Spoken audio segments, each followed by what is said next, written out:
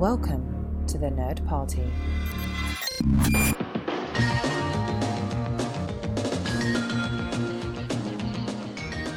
Welcome to Great Shot, Kid, the Nerd Party's podcast that's focused on the technical wizardry and inspirational points for filmmakers all across the firmament. I'm John. And I'm Mike. And this week we are going to be looking at the sports movie, the continuing quest of Mike to turn me into a baseball fan, Moneyball. But before we get to that, of course, you're here on the Nerd Party Network. You can go to thenerdparty.com and find a show to suit just about any fandom need that you have. Everything from Doctor Who to Star Wars to just general film knowledge stuff and all of those sorts of fun things. And you can also find the network over on Twitter at Join Nerd Party, the Nerd Party on Instagram. You can go to facebook.com/the Nerd Party. And if you want to drop a line to the show, you can use the hashtag GreatShotKid on the social networks or drop us a line at thenerdparty.com/contact. So, again, thank you for joining us as we continue on Mike's daunting task to turn me maybe into a baseball fan. And Moneyball is the latest salvo for anybody who's been keeping up. We started with a discussion about For Love of the Game. And For the Love of the Game takes us to Moneyball. And Mike very, very generously and very sweetly made sure I got a copy of an audiobook of Moneyball. Loved the book. And he also got me a copy of the film. And so that's our starting point. So Moneyball, if anybody's not familiar, is a film about the way baseball basically has come to be run, where they figured out the statistics that really judge how productive a baseball player is and what you're really paying for. And it boils down to math.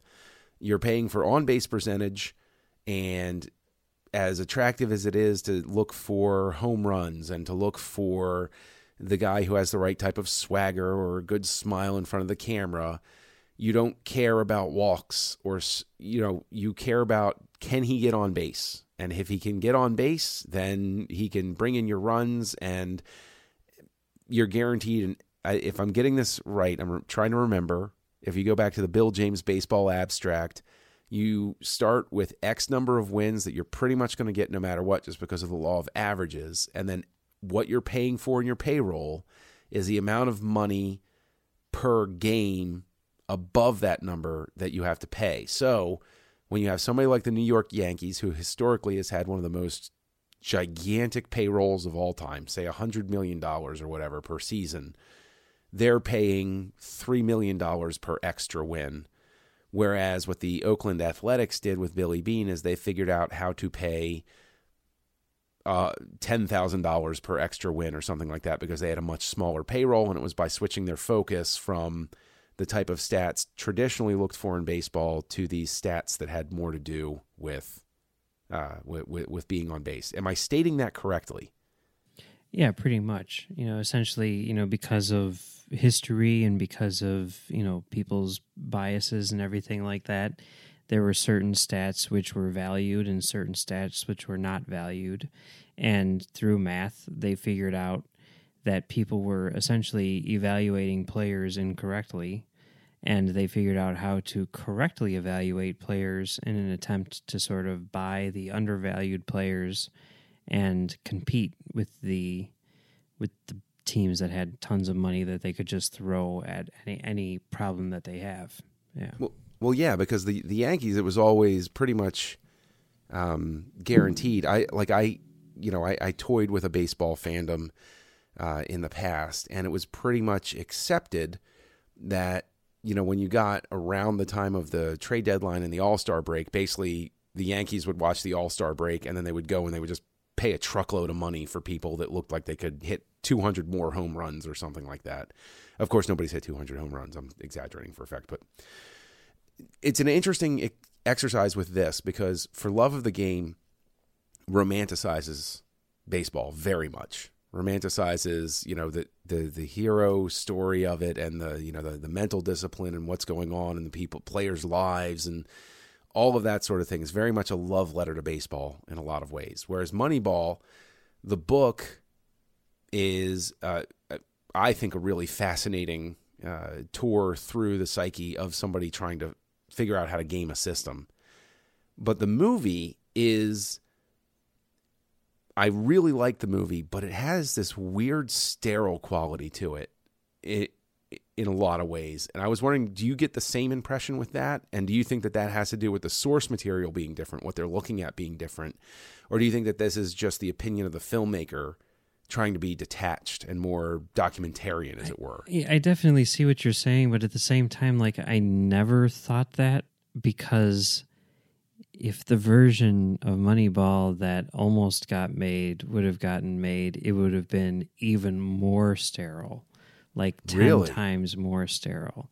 And that, when that movie didn't happen, it just broke my heart. And when I look at this, all I see is kind of like Hollywood schmaltz, you know? Okay. In a sense, like, why are we talking about his daughter? Who cares, you know? Oh, this event isn't exactly the way that this played out, and it's much more sort of like everything is done for dramatic effect, whereas originally it was going to be like the Moneyball of movies, you know what I mean? Yeah. And so, but yeah, I mean, I guess you can say that. Like, I really love the music in this movie, and like, that's one of the things which it's like constantly like building up to like this emotional crescendo. And then like when it reaches that crescendo, it cuts to like someone waiting for statistics to print on a printer. You know what I mean? Like literally that happens in the movie. And it's like, okay, all right. And we never even see what's on that paper. It's just like, this is the job, is looking at numbers. We barely see any actual baseball action, you know, because it doesn't really matter. What matters is, you know, how the team is assembled. Yeah.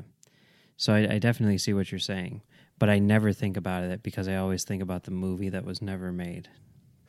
Well, that would be, I think that would have been more interesting too, because I think you definitely wind up with a movie where you can feel by the end of it that pull back and forth between the two things, because since it doesn't commit to either one, when they do try to have like an emotion, like the emotional payoff ending of look at what they accomplished and Billy's going to stick with the team and everything's great, it doesn't.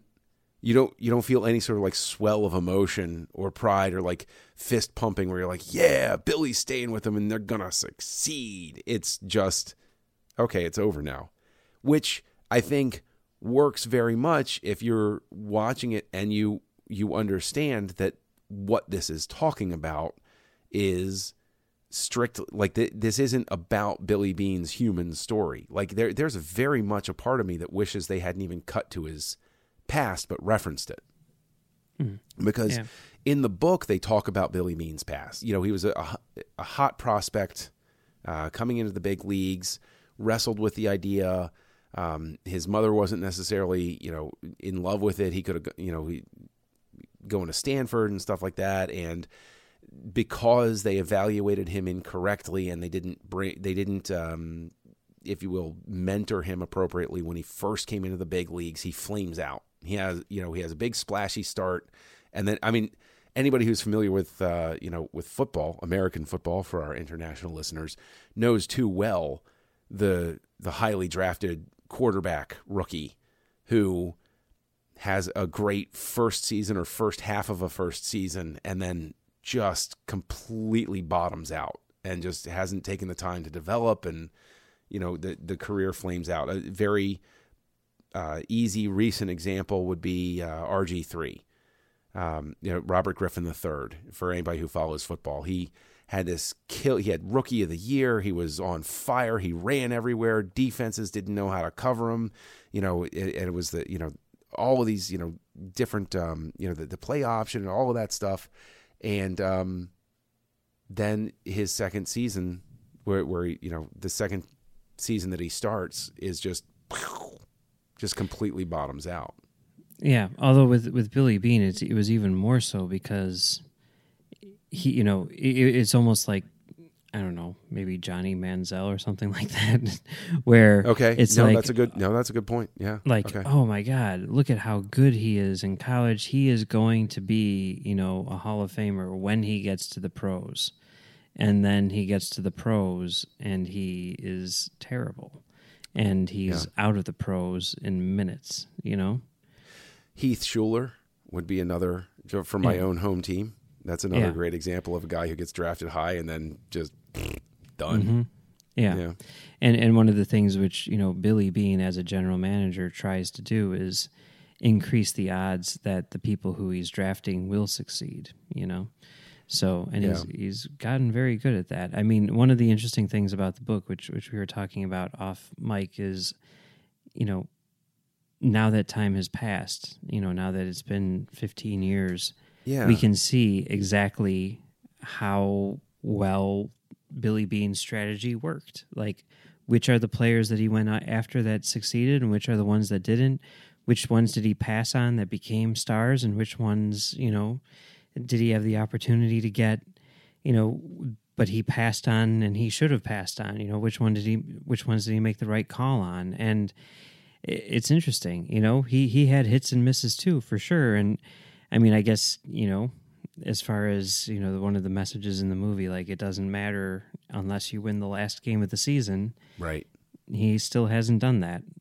But he's still there. He's still in Oakland. He's still the GM. So he's still trying. So my question becomes this, though, because once this secret sauce comes out, the Boston Red Sox adopt it, arguably, because they bring in Theo Epstein, and they win their first World Series championship since Babe Ruth left town. I remember because it happened the year I got married.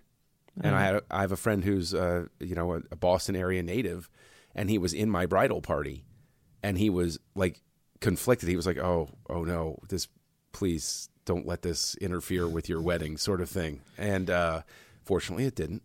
But it was basically, haven't teams figured out how to then turn, like, once the agents figure out what stats you're looking at, doesn't it just sort of become a wash? Doesn't everybody adapt, and then the salary discrepancy still plays out? Well, there's two components to it. On the one side, the answer is yes. There are, because when he was doing this, he wasn't the only person who was doing it. He may have been the person who was best at it, but there were other teams which had adopted it or were starting to adopt it, like the Red Sox. And when the book came out, Beane, who was kind of like, whatever, I'll tell you everything. Who cares? Right? Which, you would think he would be smart enough not to do that. Yeah. A lot of the other teams were like, I cannot believe that he gave away our secret. And now everyone is going to be looking for that stuff, and now it's going to be that much harder for us to buy these players.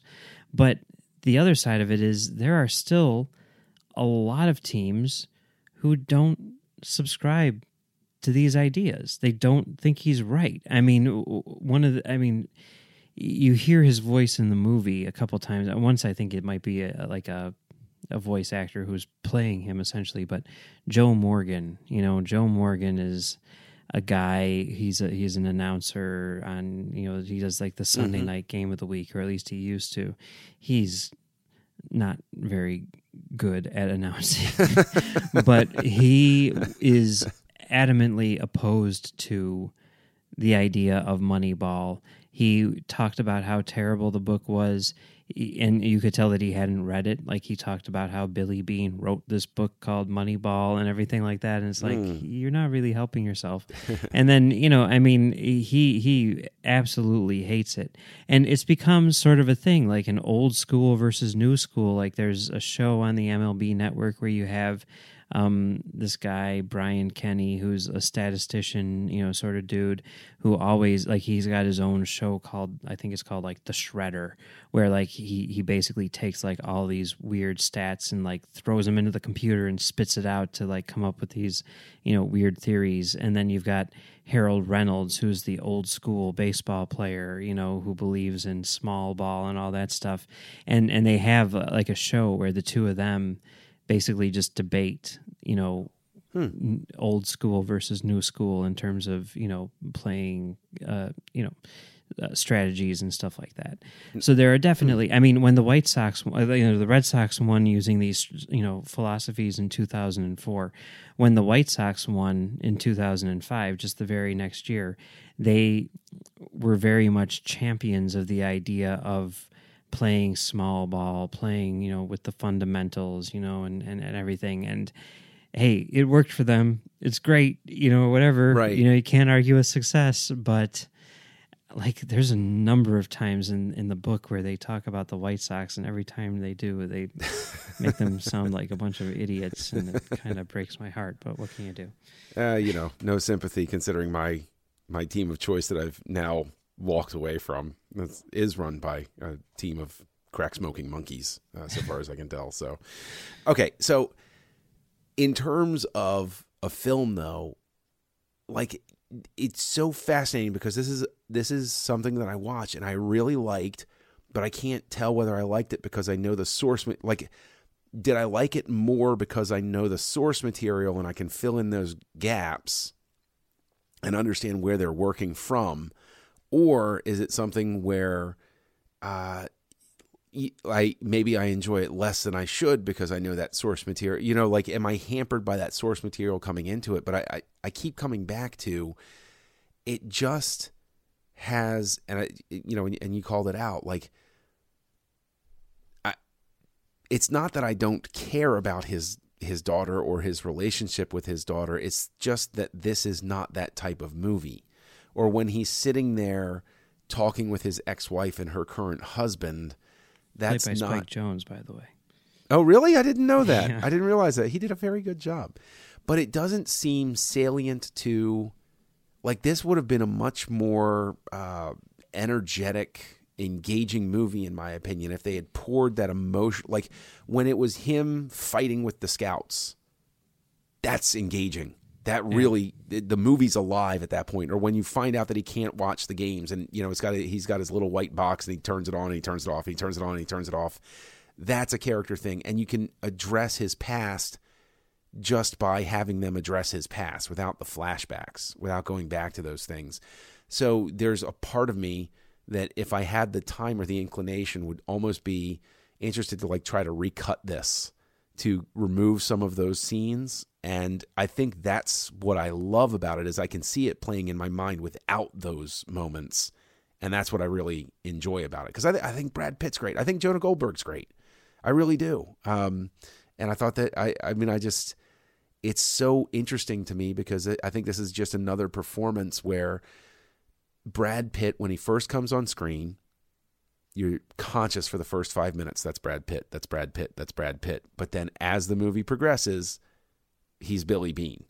You accept it. He manages to overcome a hurdle quicker in the course of a film than like a Clooney does. Clooney, it's a lot harder for me to shake whether it's Clooney in that film or not. Yeah. You know what I'm saying? Mm-hmm. Well, I mean, the original movie, I think, or the original idea for the movie, I think, is much more in line with what you're talking about. I mean, you're right about like the stuff with the daughter. It's almost like the anti, Moneyball in a sense, because his whole thing is like personality doesn't really matter. Right. These individual quirks. It's all about just the stats and sort of turning these people into commodities and everything. And okay, so originally it was Soderbergh. Steven Soderbergh was supposed to direct it. Really? Yeah. Why didn't he? That's a good question. Well, I know exactly the answer to the question, because, they give it to Soderbergh, and Soderbergh's like, okay. And like Steven Zalian, who's credited along with Aaron Sorkin with the script, like he had written the script, which I imagine was pretty close to what we see on the screen. And Soderbergh cast Brad Pitt, or Brad Pitt was a producer already or whatever, but, the two of them, they've made a bunch of movies together. So, that was clear that was going to happen. And Soderbergh went in and rewrote the script and basically modified it so that it would be 100% accurate to reality. Like, they talked about how, like, there was a line of dialogue where it was, like, a little joke, about, like, Scott Hatterberg playing first base, and someone said, like, like there's, like, a little kid, off to the side, and he, like, fields a grounder, and they're like, maybe we should get him to play first base or something like that. And, Soderbergh was like, I'm cutting that out of the movie because no one ever said that. Like, that kind of thing.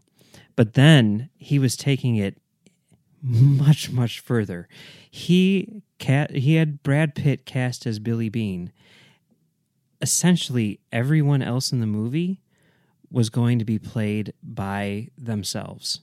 He had cast all of the original Oakland A's. He had cast Art Howard, the manager, as himself, and they were all going to basically reenact what happened that season. He was shooting it in Oakland.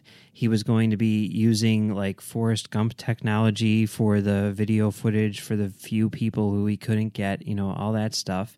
And, these people who are all non-professional actors, someone who, people who like Soderbergh had been working with a lot at that time in various movies like The Girlfriend Experience and Bubble, they were essentially not even going to be given scripts, I don't think. They were just going to say like, well, you know what you said in this scene in your actual life, just do that, just say what you said to this guy, that kind of thing. Wow. And they were all set to go. This was happening. It was going to start shooting on a Monday.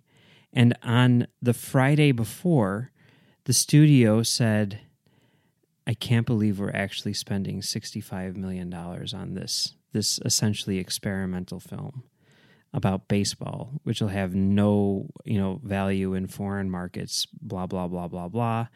This cannot happen. And they fired Soderbergh. And that's when they hired Aaron Sorkin to come in, rewrite the script, and then they hired Bennett Miller, who had just made Capote, to come in and direct it. And this is what we got. You know what, though? Those extra scenes with his wife and his daughter and those sorts of things suddenly make a lot more sense because this does need to play in markets where doesn't need to, but they want this to play well in markets where baseball isn't the thing that it is to American culture historically. Yeah. And so, if they don't have that in there, wow, that makes it an even more Hollywood decision, like, quote unquote, even more Hollywood decision. And that's fascinating. And the thing is, I can't fault them for it. No, you can't fault them for it. I mean, from a business standpoint, it makes perfect sense. I mean, I don't know. And in some ways, I'd be like, okay, you have an Oscar-winning filmmaker who's doing this. Trust him. But, I can also see, what they were thinking. And I guess as a result of this, just two little things, a little side note or whatever, but Soderbergh being super cool, if you ask me, he was like, okay, I'm fired, which means my entire crew is fired. I have a bunch of people who are getting ready to go to work on Monday who are now out of a job. This can't happen. So he said, to his producers, his agents or whatever, like, I need to find a script as soon as humanly possible that I can direct just so that I can employ all of these people who were laid off because of me. And the script that he ended up shooting was Haywire, which is a great movie. Similar to his idea for Moneyball in that he cast Gina Carano, who's a mixed martial artist, as like a spy, essentially kind of like a James Bond character, and got her to beat up a bunch of. It's almost like the reverse of that, where you had like Brad Pitt as like the star, surrounded by a bunch of non-actors. Here you have Gina Carano, a non-actor, as the star, and he surrounded her with a bunch of huge names like Ewan McGregor, Michael Fassbender, Channing Tatum, Michael Douglas, And anyway, we got that movie. We would have never gotten Haywire if Soderbergh hadn't been fired from Moneyball. But also, I really, really, really think that the movie that he released just a month before Moneyball came out, Contagion. Like, if you watch that movie, if you watch the way it plays, if you watch how they talk about a whole bunch of really technical stuff and don't bother trying to explain it to the audience and just rely on the intelligence of the audience to pick up on what's going on and understand these concepts and everything, I really, really think that Contagion was basically his version of Moneyball. Like, that's what he was planning on doing with Moneyball. That's just my personal opinion. But Okay. See, I think the movie looks fine too, and stuff like that. Everything you're saying about Soderbergh is the film fan part of me who still doesn't know Soderbergh terribly well. To yours, I know that's another project, long-term project of yours has turned me into a Soderbergh fan too. But that's fascinating to me. But I can tell you that this film, at the very least, is good enough, and the book Moneyball is good enough. I'm now intrigued to the point of where I want to watch baseball just so I can pick a team that does this method and a team that doesn't do this method and like track them both through the season. And that's one of the interesting things that's teased out in this film, as well as of course in the book, is the people that do dismiss it as, oh, they're a bunch of cranks. Oh, baseball's about intuition. Like one of the agents in the film is like, it's about intuition. It's about your gut. It's not just about nerdy number stuff that's there and stuff. But it doesn't mean, I think that the only people this really threatens, in all honesty, are the scouts. Yeah. Because the scouts become kind of pointless. Yeah. You know, like the scouts should be going and seeing how he interacts with the team. Like you can get the stats. They shouldn't care about how he looks, how the player looks when he's out on the baseball diamond. He should be watching him when he walks into the dugout when something bad happens. He should be watching him when he walks out to the parking lot after he's had a good game or a bad game, or asking people who are staff at the stadium, does he treat people well? What does he do on the holiday? You know, like that sort of thing. Like scouts should be shifting their focus to being almost like private investigators to find out about the guy's personal life as opposed to his performance on field. Yeah, that scout in the movie, from I've read, he is an actual scout who basically thinks that, you know, the idea of Moneyball is ridiculous. Like he's basically playing himself in that movie, you know. Wow. He thinks it's crazy. And but you know, there's definitely that. I mean, you're right, you know, and there's that line. There's a number of lines in this movie or scenes in this movie that I like really take to heart as sort of like almost like personal philosophies, you know. But there's that scene where, you know, he says like adapt or die, you know. You've got to change your philosophy on things or whatever in order to continue to succeed. And you know, that's I think, you know, sort of like key to all of this. I mean, I think that you're absolutely right that it's threatening, you know, a certain type of person who is employed by the industry, and that's why they're so resistant to it. I mean, I certainly saw it in, you know, my industry, or still see it in my industry. And, you know, you got to adapt or die. I mean, that's just kind of how it goes. But yeah, there is a movie out which really is sort of the anti-Moneyball. It's called The Trouble with the Curve. Have you seen this? Wait a minute. I haven't Clint seen Eastwood? it.